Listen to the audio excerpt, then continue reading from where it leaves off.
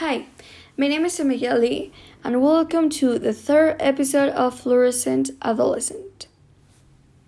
Today, we're going to talk a little bit about mental health, especially of the illness anxiety. Anxiety, if you don't know, is a feeling of fear and restlessness. It can make you sweat, feel restless and tense, and also you might have palpitations. It is the most common mental illness since around 30% of the population suffers from it seriously. Usually it causes your heart rate to increase, your breathing to shake, you find difficult to catch your breath, you blurry, you sweat, your pupils dilate, among other symptoms.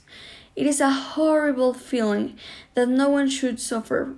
Unfortunately, that is impossible because it's pretty common and it may happen to you.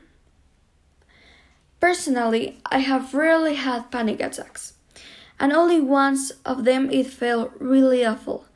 It usually happens when I'm going through a moment of full stress in my life. Fortunately, I have not had one of those in a long time ago.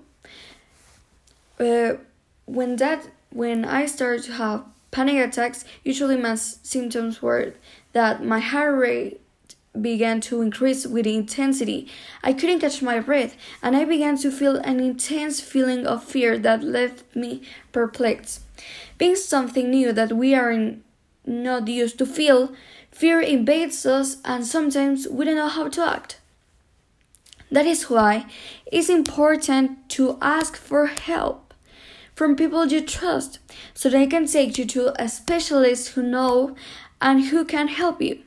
In these times of pandemic, anxiety is really common.